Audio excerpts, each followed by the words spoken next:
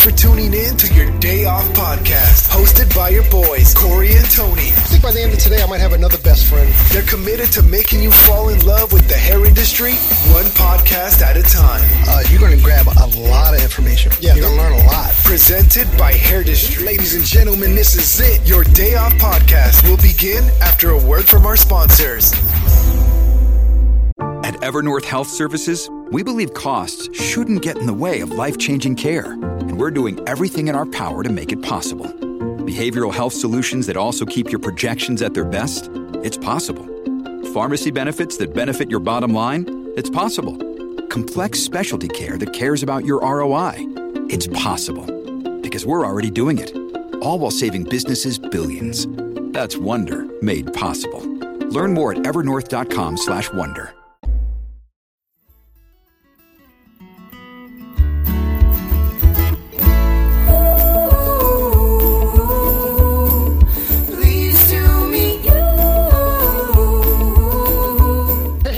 Welcome to your Day Off. My name is Gordon. Of course, I sit with my best friend Tony, and we have a surprise guest today with Miss Katie May. What's up, Tony? What's up, brother? How you doing? Good, man. How you doing, Katie? I'm good. I'm excited. I'm excited that you're here, man. We don't get to do like without it being a special event. I don't get to grace you with my presence because of our guest. But we need to do this more often. We do. I kind of like.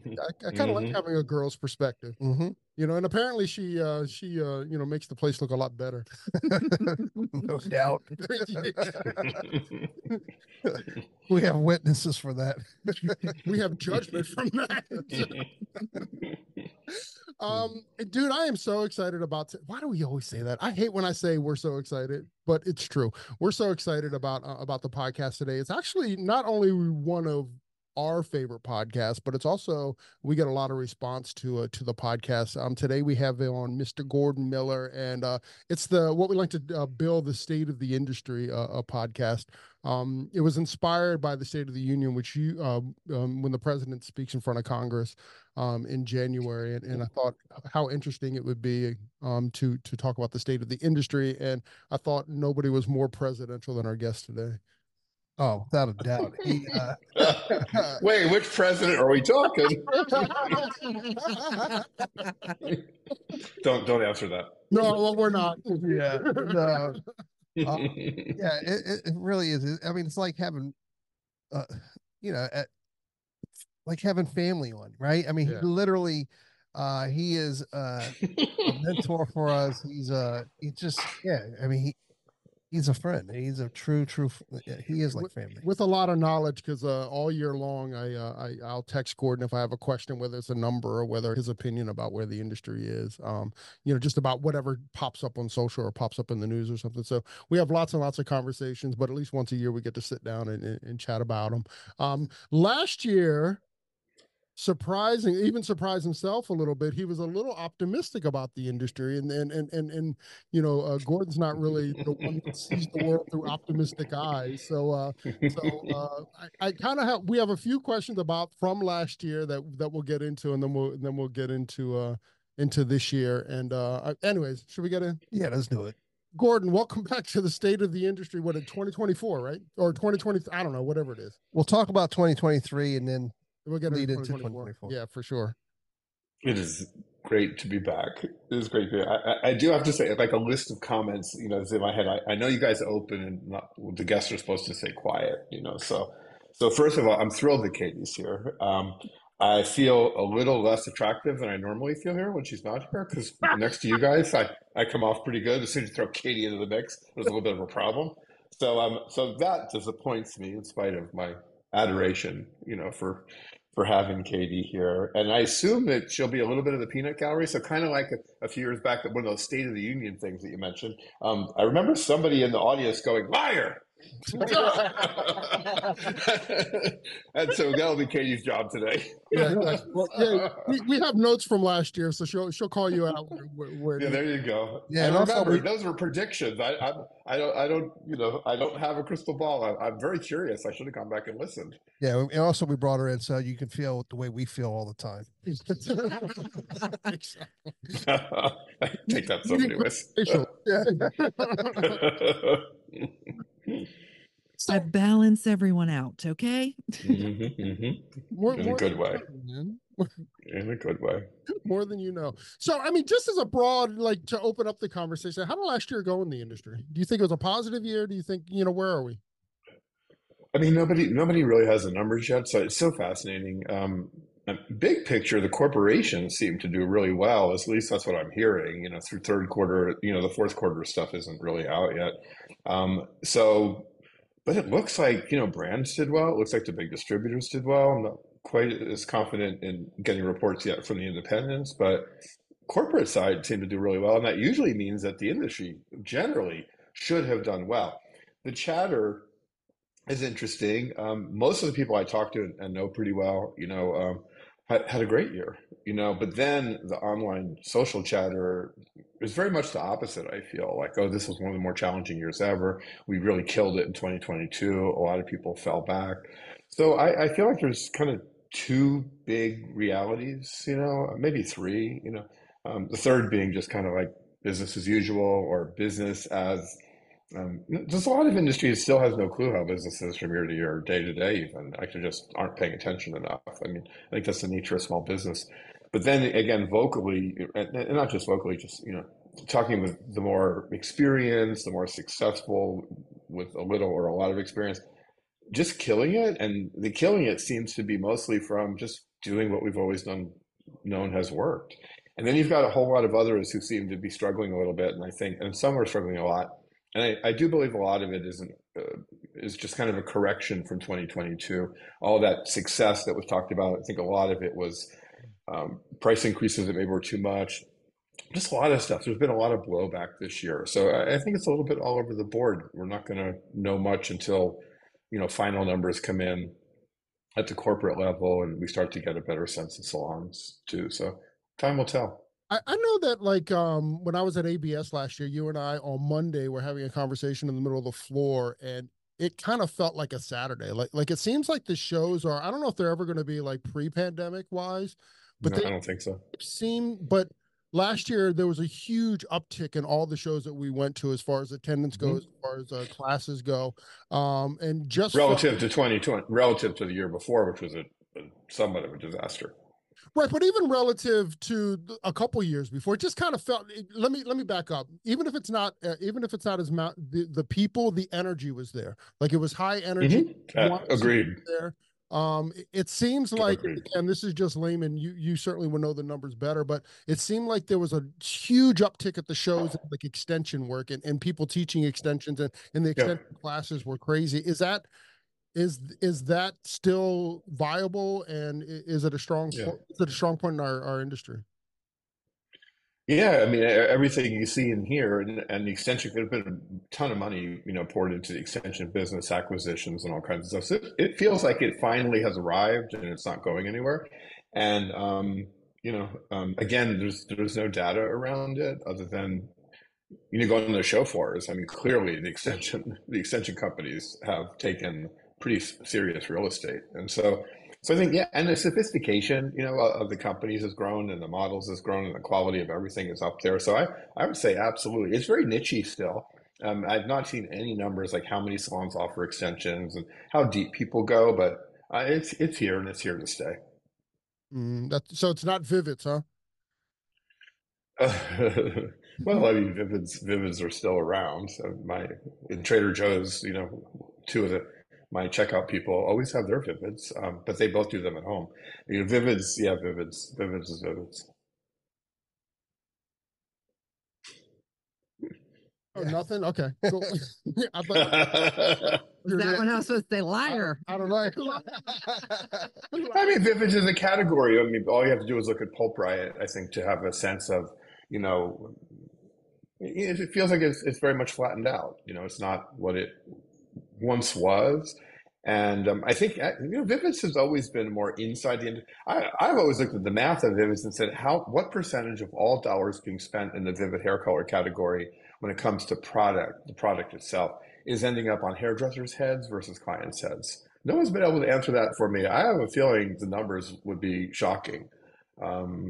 It is what it is. It's like a slow play. Like it's very cool and had this huge like boom, and it's becoming still more and more it like leaking into the corporate world and things like that, especially with people working from home and having a lot more flexibility with their jobs. It's becoming slowly a more norm kind of across the board, but I think it's like an ebb and flow with Vivids. Like when a new company comes out, with a whole line, like I know when Pulp hit, it was like, holy crap, like these are awesome colors and new. Right. So it kind of had a boom. So whenever there's a brand that kind of elevates it, it gets really hot, especially with hairdressers and more artistic groups.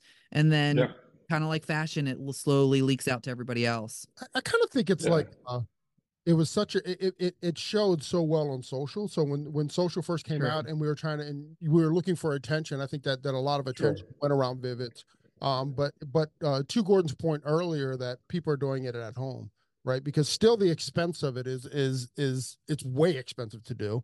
The upkeep is incredible for it. And by the way, it lasts like a week. I can't tell you how uncomfortable those conversations as an operator is like, yeah, this is awesome. This is beautiful. It's going to cost you like 2 mortgages and it's going to last for a week, So like that's a hard sell. That's a hard sell for us. I think that at home market is probably a stronger market for the company. And I don't know if that's their play or not, you know what I mean? But I think it's I don't know, but I've talked a lot to consumers, just people I run into all over the place. I'm always curious. For years now, I've been asking people where they get their Vivids done. I've yet to meet a consumer who's had one done in a salon, which is weird, thinking about it.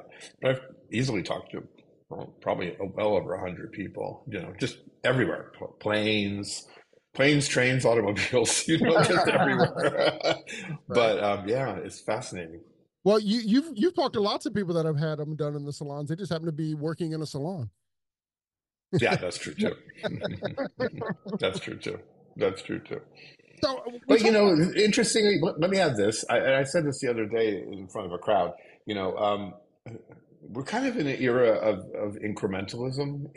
Meaning that we're a fairly mature industry, and so much of success is in the is just in the margins of everything.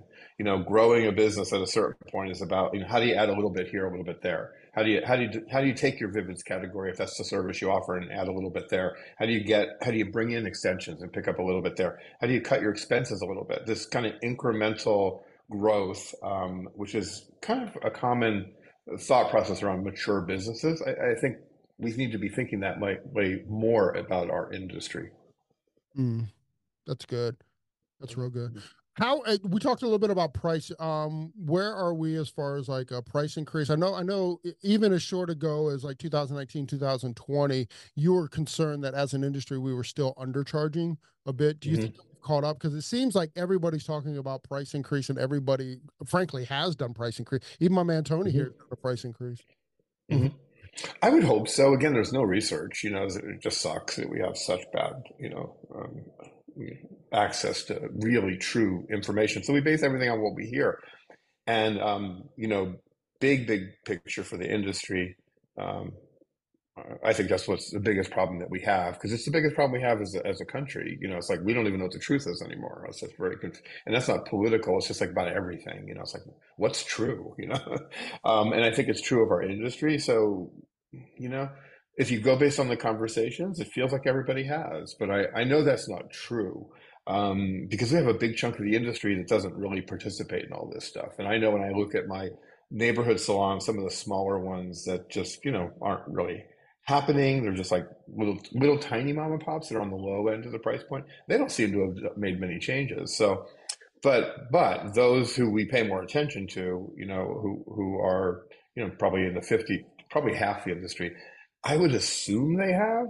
And again, I'm hearing an awful lot who are kind of reconsidering or not reconsidering. They raise their prices and now they're just going, oh my gosh, I had a terrible year. And it's like, people aren't coming. And what's happened to people, not what's happened maybe to what I'm doing in my business that's impacting how people think about me. Because one of the challenges is we don't usually know why we lose clients. They just don't come back. So there's a lot of that. So I feel like, yes, we've probably increased prices, those who are kind of seriously in the game. I think there's a portion who have overcorrected because they got bad advice. We had a blowing up of coaches, that came post-pandemic that I think had an impact on a lot of salons. Again, we don't know the math. We don't know. When I look at all the coaches and just start multiplying how many people they could be working with, and some of them make up crap about that. And you hear some coaches, we go 1,000 salons, and then you go look at their salon locator and they got 50 people. So it's like, what? So how many people are really being directly influenced by coaches? There's that, and I think there's been some issues there, overcorrecting for past mistakes and not. And then I think you have those who are just listening, who are making decisions on their own. Everybody's saying, raise your prices, we're raising ours. And we just don't have a good sense of success or failure, And there's a lot of salons that jumped on the price increase bandwagon, might have done it right, but don't have the communication capabilities to effectively sell a client on a price increase, which is its own problem. We got to communicate with our people, especially if we're making up for years of not increasing our prices. And that in itself is another problem. You had too many salons who haven't raised prices in 10 years, decided to make up for all 10 years in one increase. That is strategically a nightmare. And when we blame our clients for that, like, you effed up your business, you didn't raise your prices, that's on you. Now, if you're going to correct your prices, you got to be a business person and figure out, how do we get there, and not throw myself under the bus in the process. And I've seen salons throwing themselves under the bus. Well, and then you look, we talked about this earlier on social, you like one post of someone talking about raising your prices, and then you get 40 other posts about raising your prices and how to your business. So it's kind of like a good point. That affects people too, I think. Well, it certainly does. But on that though, Gordon, I mean, this is twofold. This is both like pointing the finger and trying to absorb the information a little bit. Is that I don't know how, if you haven't raised your prices and you do a color service, how you can stay afloat. It seems like our color's going up from like $7 or $8 a tube to almost $12 a tube now. So it's almost. But you're talking $5. I mean, so seriously, so let's say it's 100. How much is that? Let's walk through the math. I think it's a fascinating exercise. So I'm the client. I come in. I've got beautiful, long, wavy hair. I love it. Kind of like what I had in 1974. I had kind of a nice thing going on. You don't have pictures. It didn't happen. I do have pictures. I had hair down halfway down my shoulder. I had some hair back in the day. So anyway, so I got all this hair, and I'm coming in for a color service. And so tell me what it is, and the fast version of how much you're going to charge me for the service, and how much is your cost of product. Oh, you haven't made an increase. But today, you're that example you just gave me. How much are you going to charge me for the service, and what's your cost of color product? I mean, let's say, I don't know, let's say $100 to make it easy, okay. Right? Yeah. And your color cost was $7, and now it's $12. Right? Right. Yeah. Yes. You're cheap. Okay, so it went up $5. So you got to raise me to stay even. I'm not talking about getting ahead, but worst case, you just want to stay even. You don't want to be worse off than you were before. So you got to raise your color service price to the client, everything included, from 100 to 105, and you're even. Yeah, 5%. And you're even. 5%. That's nothing. Like if you're any good, a client's going to go, okay, whatever. I mean, if you can communicate even a little bit, that should not. So yes, I agree with you completely. And anybody who's nervous about going from 100 to 105, I'm like, you need to sort out the communication aspect of this, because this should not be for anybody a difficult sale, especially if you haven't raised your prices forever, and you can have a rational conversation. Absolutely. And that $5, I mean, are they willing to take a risk with another hairdresser, or, you know what I mean? Because that right turned out great, or it could be a nightmare. Yeah. I mean, so that's, and you have an explanation. All I'm doing is passing on my cost increase. I'm not even marking it up. If it was me and I was nervous, I'd probably would take out my SalonCentric or Cosmoprof bill and be like, I just want you to actually see, all I'm doing is passing on the cost. A lot of businesses are marking up. I don't know if you go to the restaurants, but they're doubling down. So most businesses, whatever your increases are, you usually mark up your markup, because you need to in a certain way. And if you're keeping up with price increases, doing it annually, this is not a big deal. And this is what I heard from so many, even coming through pandemic. It's kind of like we were good before the craziness economically started, the inflation. And I would argue still that as bad as we've back to what Katie said about social. There's been so much. God help you if you click on an inflation anything, and then you start to see it and see it and see it. And there's a lot of confusion. Some people are like, inflation is 50%. And inflation at the salon level is not the same as at the grocery store. And so you have to get real about inflation too. And the overall inflation for salons, once you push past single items like color, and that's a big deal for salons. Colors are a big thing. But if you put it in the context of all of your costs, our inflation is not like 20%. I mean, it's not, unless your rents went through the roof, which most rents were going a little bit in the other direction, it depends where you're at. But you have to look at your entire business model. You can't just look at color. Yeah, I mean, rent goes up 3% usually annually, depending on the kind of lease you have. Yeah. So, and I think for me, when Corey and I we talked about 10% was the perfect raise for us in order to keep up with inflation, keep up with product costs, keep up with absolutely be able to maintain what you made the year before. Yeah, for and sure. Did you lose a lot of clients, either of you, through that 10%? Zero. No, zero. Because Zero. we've been doing these clients since the dawn of time. But you make a good. Joke, Yay. we're definitely in a different, and by the way, your price increase last year went up like 50%. Yes, so it did. Stop your Yes, face. it did. Because I switched to hourly. That's why my price increase went big. Yeah.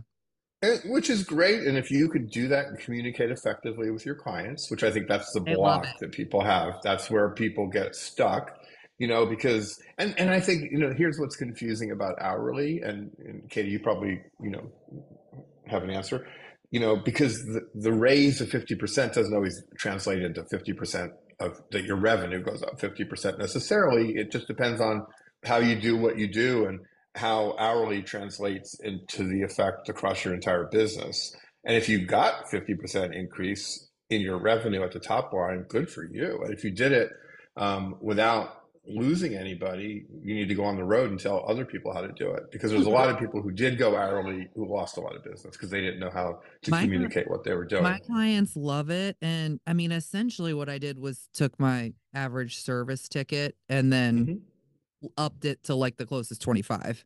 So, and yeah, my clients, everything's included. Now they're leaving with their hair feeling better and looking better because I'm just doing the treatment or doing the glaze or doing what I think their hair needs.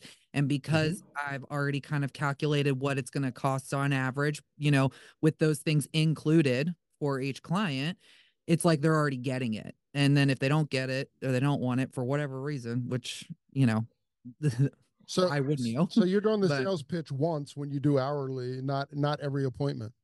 Yeah. That's interesting. And tips included too. Got rid of tips too, right? Yep. Yeah. That's interesting. And they love it. And I love it. And again, if you're doing it in a way that you can communicate it, then it's great. Because I don't think most of this is a block. We are not an industry that is very good at communication. We know that big picture.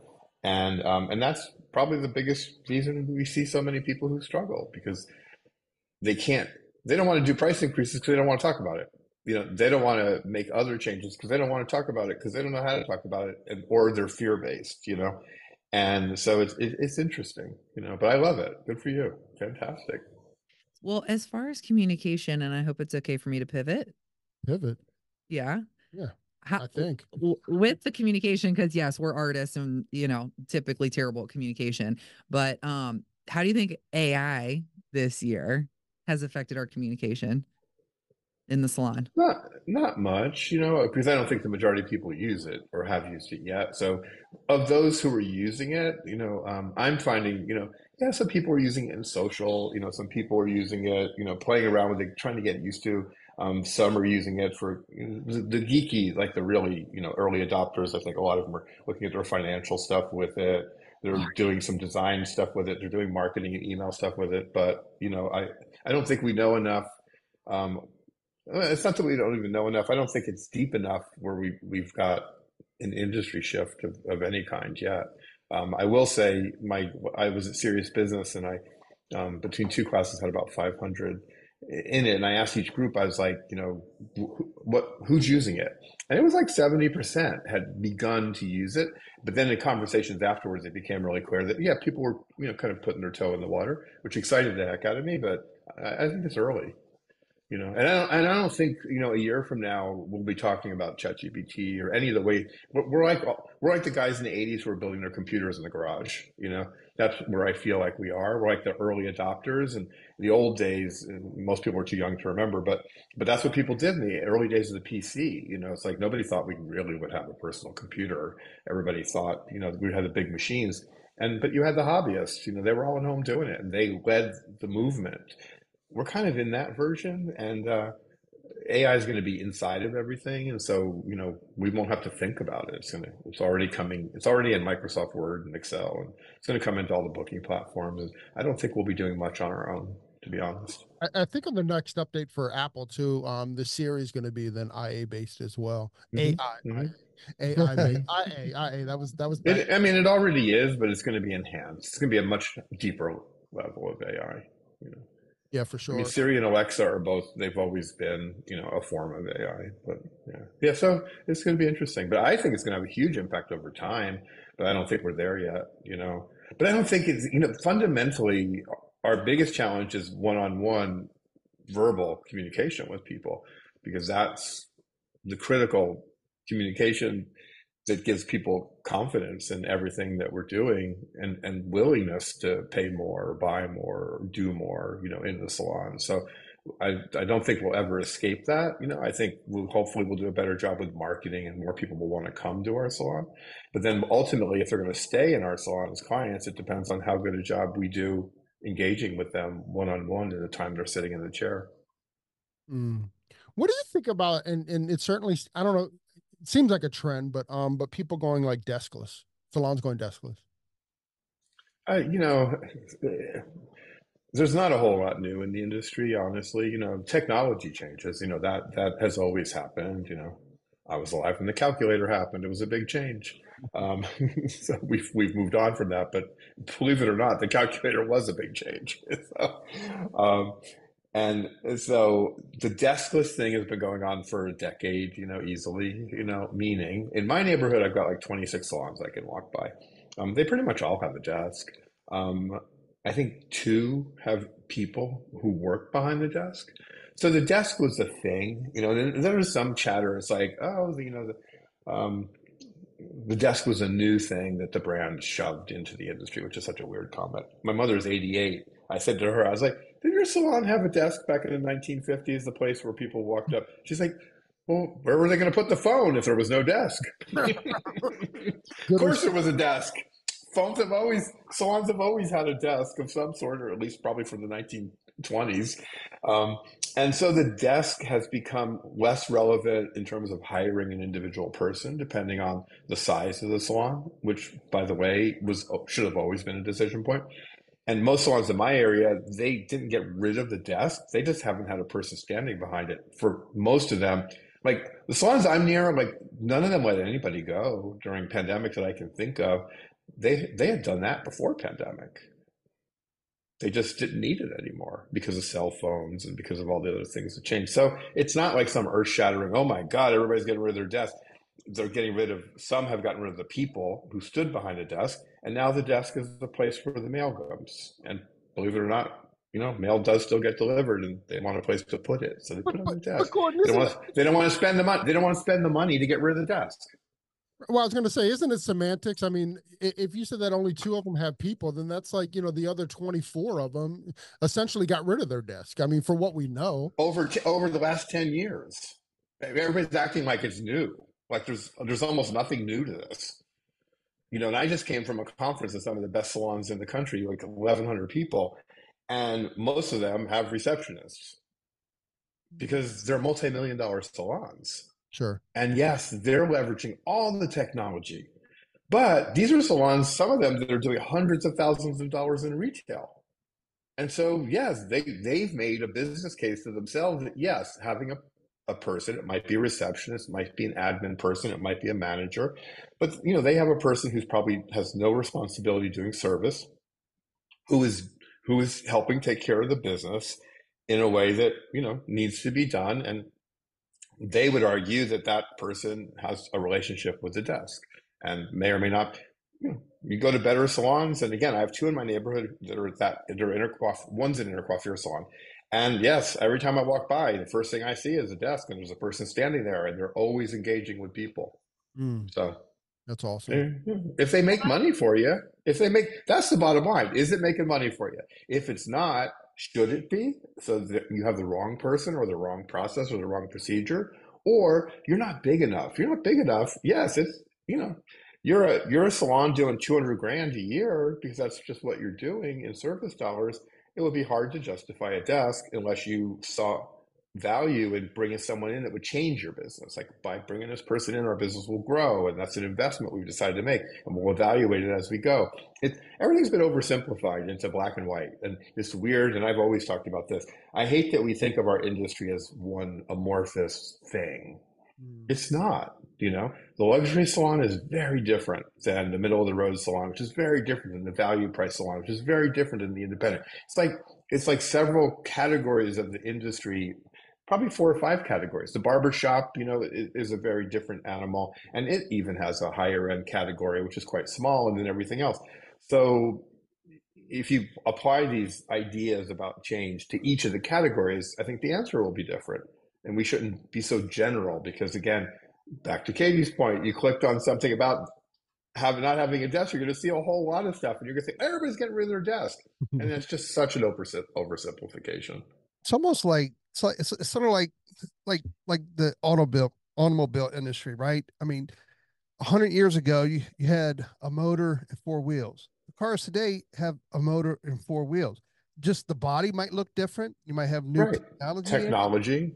So I think even with the salons, you have a salon that it works. That's what everything's built off. People are going to take away from, add to. They're going to try to put a spin on it, trying to make it different to attract business. But at the end of the day, it's still the people business. I mean, you're not going to add a whole lot to it to make it different, other than technology or just the appearance. Look, Bumble knows you're exhausted by dating. All the must not take yourself too seriously, and 6'1" since that matters, and what do I even say other than hey? Well, that's why they're introducing an all-new Bumble, with exciting features to make compatibility easier, starting the chat better, and dating safer. They've changed, so you don't have to. Download the new Bumble now. Think about the phone. Again, I mentioned a minute ago, back in the 1950s when my mom was going to salons when she was a lot younger, there was a phone. You called the phone and you made an appointment. We still have phones. They happen to be mobile phones. You don't have many who have landlines anymore, and individuals have phones that people can contact them depending on how the salon has set itself up to make appointments. So, yeah, we still have phones, and we use them to communicate clients. We just do it in a different way, and arguably it's a completely different way, but it's still a phone. We still communicate. We need to be able to communicate with our customers and potential customers when they're not in our buildings. Well, I would argue that it's not just a phone. It's more than that. Did you ever see that ad? It was like a Radio Shack ad from it was always an evolution of the phone. Sure. So when I was a kid, I was born into a home that had a party phone. Party line phone, not a party phone. We didn't party on the phone. We had a party line phone. So when you picked up the phone, there could be your neighbors could be on it. Literally, your neighbors. You had to wait your turn. That's how it worked back in the early days. And then we didn't have that. But then I remember when the little beep you would get, someone was calling you. That was like an evolution of the phone. With the princess phone, when the phone wasn't on the wall. So the phone, yes, and now the phone is way more. The phone is a computer, blah blah blah. But it's still functionally the way we can do a party phone. It's a different kind of party phone, big time. Oh my God. Hey Gordon, earlier so I don't know how to want to set this up. Well, earlier you said that you think that the brands, or you've heard that the brands have had a pretty big year or a good year. Good year. That's what I said. Mm-hmm. And then last year we were talking about the trend, and you were certainly against it, but the trend of people abandoning like retail in the salon. So Yeah, very much. It's certainly, there's been a lot of conversation. Certainly this year we've talked a lot about it too, about people giving up retail in the salon. So, you know, those two comments don't equate. Can you kind of like filter through that for me? Well, there's again, you've got these loud voices that are screaming, you know, get rid of your retail, retail's bad, blah, blah, blah. You know, what the real impact of those voices, you know, is it's interesting. Again, how many coaches are there? You know, 20, 30, 40, 50, 100, you know, we don't even know that, you know. So, and then again, how many people are they actually working with, and how many people are they influencing beyond the people they work with? So there's no data that says like salons have wholesale walked away from retail. We know that, you know, 80% of salons never did much in retail. So there's a lot of questions as to the impact. I know individually, you know, sometimes when you hear that salons have done it, and again, in the early parts of the conversation, industry-wide conversation, you had little videos of people going, I'm grabbing all the product, I'm throwing it in the trash can, and like turn it into a meme, you know, which is just crazy stuff. But all of it's based, and correct me if I'm wrong, because you guys, you know, are hearing everything being said. It seems to all be based in you should get rid of it because you can't make any money. You know, and if that's the theme, again, we're back to fake, crazy ass beauty news, like crazy fake news. Like it's mathematically stupid. Like anybody who says it is just, I'm sorry. Now, that doesn't mean you need to retail. That doesn't mean you'll be good at it. You know, like I say to everybody, it's like, you don't have to do color. That's a choice. You don't have to do extensions. That's a choice. You don't have to cut hair. That's a choice. Choose what you want to do. It's your career. And there's all kinds of options. That's the great thing about the industry. You do not have to retail. But that doesn't mean that people who do retail well don't make money. It's idiotic. And there's this big conversation that's happening on social that feels, you know, loud. Again, we don't know how far it reaches. That just says very simply that if you buy something for 10 and sell it for 20, that you didn't make any money. And that is so mathematically backwards, like ignorant, like it just doesn't even make a bit of sense, because I take $10 and I buy something, whatever it is, and I turn around and I sell it for 20. I now have $20 less the 10 I spent. I have a $10 profit. Then some will say, yeah, but then you got to go buy another $10 worth of products so you didn't make any money. And I'm like, well, it's the first 10 that you spent that you were given back, and you're going to respend it by choice, by the way. The other 10 still in your pocket. Now, there's a much more complex conversation about, well, what about the rest of my costs? Well, that's true of every part of your business, and that's an individual business conversation. If you can't figure out the math of how to make money on retail, then don't sell retail. But if you get somebody who understands retailing, they can certainly give you clarity on the math, but I get most people don't want to retail. So there's a lot of people, when someone says, you know, that, you know, I grew up, you know, I hated broccoli as a kid, you know, and I lived in a house where you ate everything on your plate. You didn't leave the table. Like, you know, I remember sitting there for like 2 hours waiting on the broccoli. Nothing worse than as a little 6-year-old eating cold broccoli too, by the way. But if I had an aunt who came over and said, hey, broccoli's bad for you. Like, broccoli's bad. You don't have to eat broccoli. I'd be like, can I go live with her? You know, and that doesn't mean broccoli's bad for anybody. It just means I'm hearing what I want to hear. I'm hearing that my behavior, which is probably not right, you know, because I'm just I was making a choice not based on what I didn't like. I just had decided I ain't doing broccoli, period. You know, so I think that's where we're on retail. Just most of the industry isn't successful at it. Most of the industry don't like it. People are like, I'm not a salesperson. Okay. And now someone says it's bad. It's just so easy to buy into the bullshit. And it is bullshit. And, you know, I'm not saying this because I, you know, am promoting retail for brands. I don't care about any of that stuff.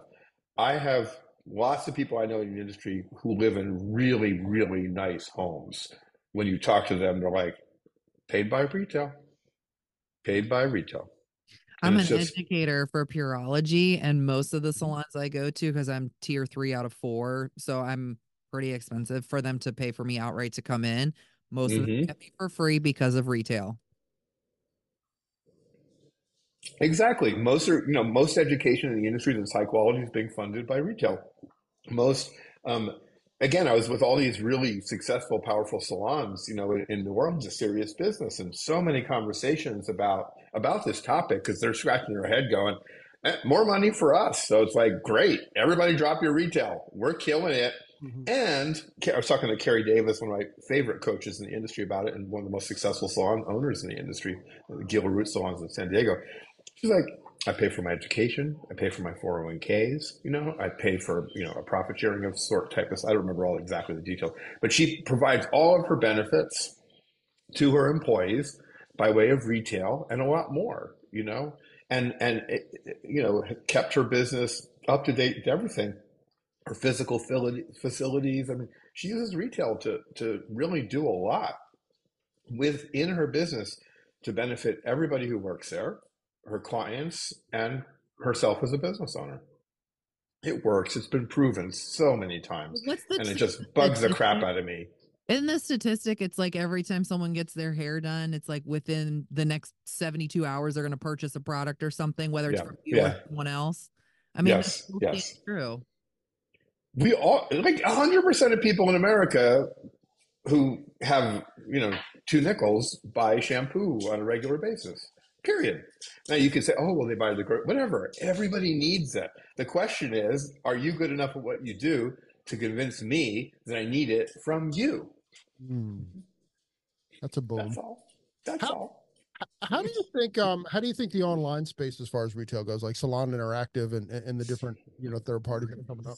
It's not happening, so it's not happening. I mean, it's happening, but the numbers don't make any sense. And look, if that makes you happy and you're able to do it, great. So here's the challenge. If we can't move the retail needle individually within a salon or as a professional, for whatever reason, and by the way, that typically takes saying to someone out loud, this would be good for you. Some version of that. You should buy this. And here's why. Instead, and we fail at that somehow. If our alternative is, oh, here's a better way. Tell people to go to a website and buy it. My argument would be most professionals who don't successfully sell retail don't remember to even mention it to the majority of clients. We think we're going to remember to send them to a website. Right.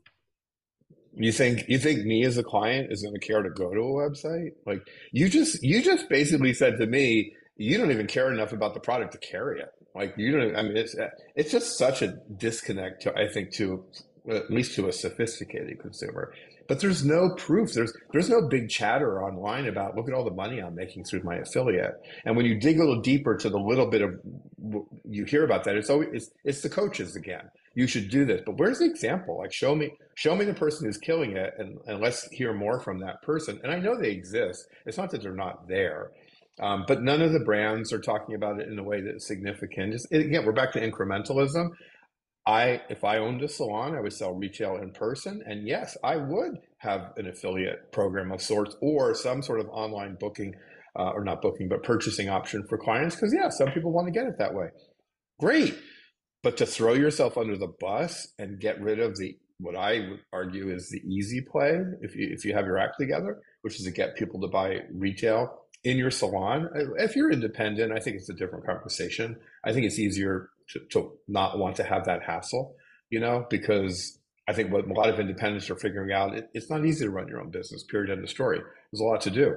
And so you got to figure out what do you want to do and what can't you do or what shouldn't you do, because it's taking away from other opportunities to grow your business. Yeah, for sure.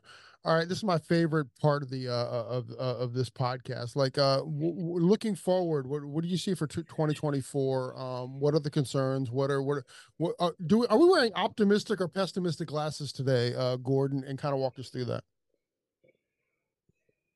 Mostly pessimistic, for the year ahead, but I can't really easily define that. So I'm somewhat pessimistic for the world in 2024 and pessimistic for the state of American I'll say conversations. We're coming into a political year, and we know what happened the last time we were in a political year.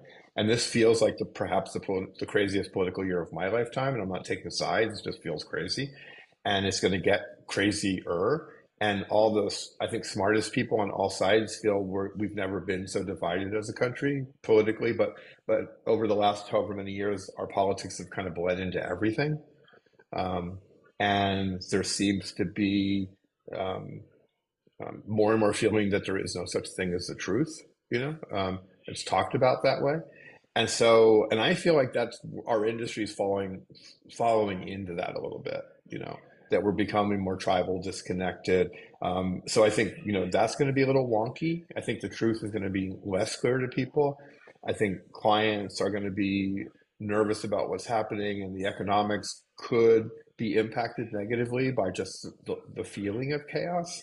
So I just think the world is going to be difficult in 2024, and it could have a lot of implications on the industry. When you separate it from that, it feels a lot of ways like business as usual, but you can't not consider the state of the larger world and how people are going to react to it. When Instagram first, got popular, it was a fun space to be. I kind of left Facebook because of the politics and that stuff, and just bummed me out. And sadly, whenever you kind of open up Instagram now, it's everything is tied around some kind of slant or some kind of political or agree with me or you're snot, right? So. Instagram very much is feeling like the old, I guess it's the meta way. Very much like that. And it's no longer a place where I go for joy or just to hang out. I certainly go to TikTok for that, just to kind of hang out. But also with TikTok, I don't engage at all. Like I am 100% just a consumer on TikTok. And I'm very careful about what I click on, Katie. I'm very careful about what I click on, because I also know that TikTok is the quickest to fill your feed with whatever you click on, and you got to be careful about what that is. Sadly, I just think that it's the meta way. And, my Instagram engagement is only by necessary, right? It's not a place that I hang out with. As a matter of fact, I try to get off as quickly as I can, because you start scrolling and it just gets a little sad to me, I think it's important to say though to everybody, because yes, I think we're all feeling this, and I, who kind of lived in these spaces for a long time, become much more of an observer. I haven't participated in Facebook for probably 6 years, really. As a business person, I have, but individually and professionally as an individual professional for the same reasons as you. But these platforms still work. So if you're marketing and you need a marketing tool, I would encourage everybody to not lose the faith and to find, just what has changed and how can you best use it? Because I think to not use it is a mistake. Having said that, most salons, most professionals have never used it well. I mean, it's shocking to some people because everybody's like, oh, this is how everybody markets. It's not. I've taught those classes for years, and, came to the realization pre-pandemic, that when I go into a city and get ready to teach something, I'd start looking at salons, and I was like, I can't hardly find any salons in this city that are really good at it, who are consistent, who put out good work, who show their salons in the proper way. So we've never collectively been good at it. I think we're worse at it than ever, potentially. And so there's that too. We shouldn't be confused. And then TikTok. Last night I was talking to a mutual friend, Nina Kovner, my best friend on the planet, Passion Squared, and mentioned something about raccoons and TikTok. My partner he likes raccoons. I mentioned something about raccoons, and next thing I know, she sends me a funny raccoon TikTok video, and then 10 minutes later, she said, "It's only been 10 minutes. Oh my God. My entire TikTok feed is filled with raccoons." So to your point. So know your audience. Yeah, and note to everybody that's listening, send Gordon nothing but raccoons. And everybody's feed will be fed with raccoons and broccoli. They're fun to watch. They're fun to watch. The raccoons are having a party on TikTok. That's it. Hey, if you can find a video of raccoons eating broccoli. Oh, even better. Oh my God. So funny. That's the best. Hey, shameless plug for a friend of ours. Robbie really wants you to get you on his podcast, the Hairdresser Strong Show. So I'm going to advocate for you to be on there. And I told him that I would put you out on the podcast. I have already said yes, and said yes when I met him for the first time in New Orleans, and maybe he's forgetting that. But I just said, send me a date. So I am waiting. I am waiting. I have swiped the proper way. And I'm being ghosted. I don't know. Now it's on you, Robbie. Now it's on you, Robbie. For those of you that are listening, and if you have like a young talent, or if you have talent that's coming out of hair school, the Hairdresser Strong Show, they've positioned themselves to be an advocate for rising stylists. Not just for the people that are coming, but also to communicate, up and down. So if you're a salon owner, he's advocating, or he's communicating, what you should expect in a salon, and B, if you're a salon owner, he's also advocating what you should look for in young hairstylists. I think it's a very unique position he's put himself in, and big shout out to him for seeing it and doing it. So let me build on that shameless plug and give myself one, because I'm CEO and president of the BeautyCast Network, as well as having a passion project called Social Beauty Makers. But what BeautyCast is a platform for students in school that just it's almost like a media company for students, because there's 4 e-blasts every week that they receive. Teachers get e-blasts, schools get all kinds of content. I mean, it is a platform to inspire young people to get through school, go out and get their first job, and get the right kind of first job. So that's BeautyCast Network. Love the BeautyCast Network. Yes.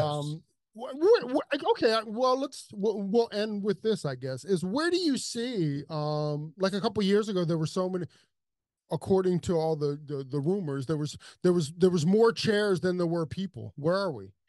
Yeah. Oh, still, more chairs. There's more chairs than. I'll forever argue, unless something radical changes, that when you really do the math of the industry, that we've overbuilt. We just are. It is what it is. It's a math thing, and which is why you mentioned before the desk. Those same salons that I walk by regularly for years, and that's kind of like my little ecosystem of the industry that I kind of project out to others, because it has every kind of salon. It has suites, which, by the way, we didn't get into suites, but I think this is the year for suites to do a correction. There are more suites than we can support as an industry. I'm not anti-suite in any way, but it's been overbuilt. It's a real estate industry. We've got 26 suites, 26 suite organizations in my city. 6-7 years ago, we had none, and they are struggling right now with getting people in, and they are struggling with retention. So you have that going on. I lost my train of thought where I was going back to my salons. Chairs. For years, these salons, most of them are 6, 8, 10 chair salons with 2, 4, 6 people. And that's not changed. And these salons have not reduced the number of chairs because they don't want to spend the money. Same like they don't want to get rid of their desks. Most salons have empty chairs in them in this country. They just do. And they've been, many of them, I would say the majority of them, those chairs have been empty for years. And there's too many chairs. A lot of salons have given up trying to fill them. Some kind of go back and forth.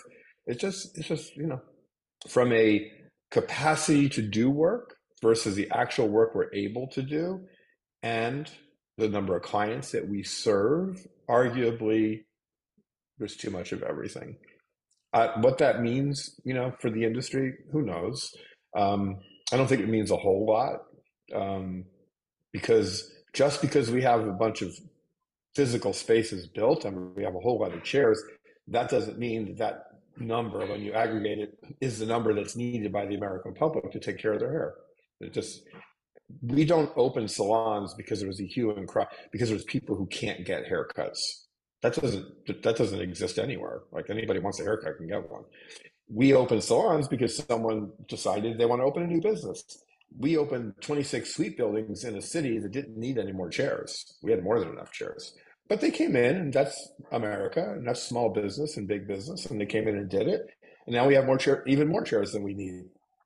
Okay, it is what it is. Do you think that there'll be a natural regression with, and I'm looking for clarity here, with isn't there a bill in Congress, or wasn't it passed about cosmetology schools, and the prediction that we'll lose a lot of those? There was there's been ever-changing regulations that schools have to meet, from the Department of Education. And so they had regulations that did change. Associated Press did a report on it and said that up to 75% of schools could close. Nobody really knows what's going to happen with that.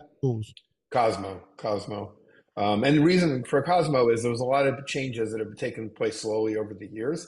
And we're kind of an outlier as far as the way the government looks at this. Like some of our numbers, they just don't match what the government would like them to be. We have a different kind of population. A lot feel that that's unfair, but it kind of is what it is. So we don't know what's going to happen. There's a lawsuit right now against the Department of Education. That there was a similar lawsuit like 6 years ago, and we won that lawsuit. We might win this one. So it's hard to know. And I'm not saying, that we don't necessarily, need everybody who's coming through school. It's just, again, it's a complicated conversation. We know in every industry that you need more people to go to school than will end up working because people drop out of school. 50% of students that go to college drop out of college. They drop out of cosmetology. So, the pipeline to keep an industry healthy, it has to be there. It's just hard to understand sometimes what it needs to be. And that's forever shifting a little bit. It's complicated.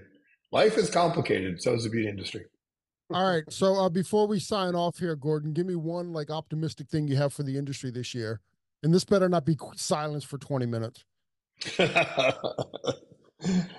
I think for me, the most optimistic thing I would say is that in spite of what we said about shows, that people, who are interested in having the best career they can and the best business they can, they're getting together. We're coming back with each other. It might be a little different than it was in the past. In some ways, the numbers might be smaller in certain places, but I think people who are looking to be connected with other people, who want to grow their businesses, are really serious about the industry, they're getting out there. They're going to things.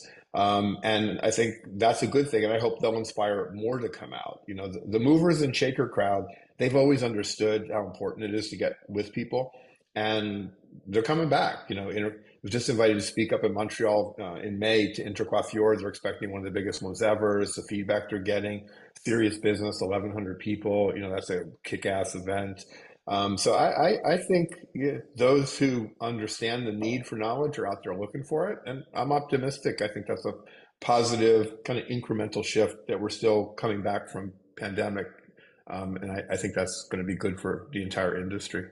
Well, I hope that the smaller shows are successful, because certainly we throw our smaller show. Shameless plug for Presley Poe and Friends, April 13th. Absolutely, and you are growing it every year, which is a sign, right? I mean, it's again, it's that incrementalism that I mentioned, and everything's relative. So for a smaller event, hey, as long as you're growing, it's good. As long as you're growing, it's good. I like that. We can go out on that note. Mr. Gordon Miller, once again, thank you so much for your time. Thank you for your knowledge, and thanks for the state of the industry 2024 or 2020 past. I don't know, whatever. Moving forward, Gordon, thanks for hanging out with us, and thank you for joining us on your day off. I say.